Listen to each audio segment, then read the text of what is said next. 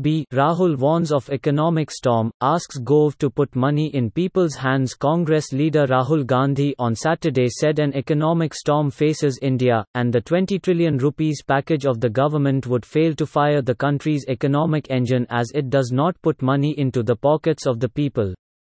He appealed to the Prime Minister to reconsider the package. In a video conference, Gandhi said the package was disappointing as it addressed supply-side issues when the need is to spur demand and consumption. Said the government should have put money directly into the pockets of farmers, migrant labourers and small businesses, but it is worried more about fiscal deficit and countries' credit ratings by international rating agencies.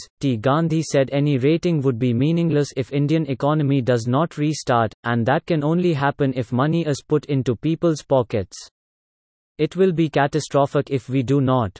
It will overshadow the damage by the disease, Gandhi said. The former Congress leader indicated the Maharashtra government, of which the Congress is an alliance partner, could have handled the migrants' crisis better. Also read, Coronavirus Live. Gandhi said his job as an opposition leader was to create pressure on the government, and that is what he is trying to do with his critique of the package.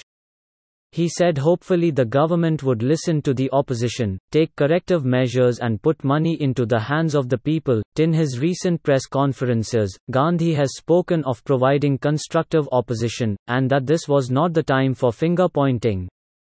We are in the opposition and can choose to create pressure on the government either with hatred, or with warmth, Gandhi said. He said his approach is the latter. Maharashtra's handling of the crisis and whether he is putting pressure on that government as well. Gandhi said there is a difference between a Congress-run government and an alliance government.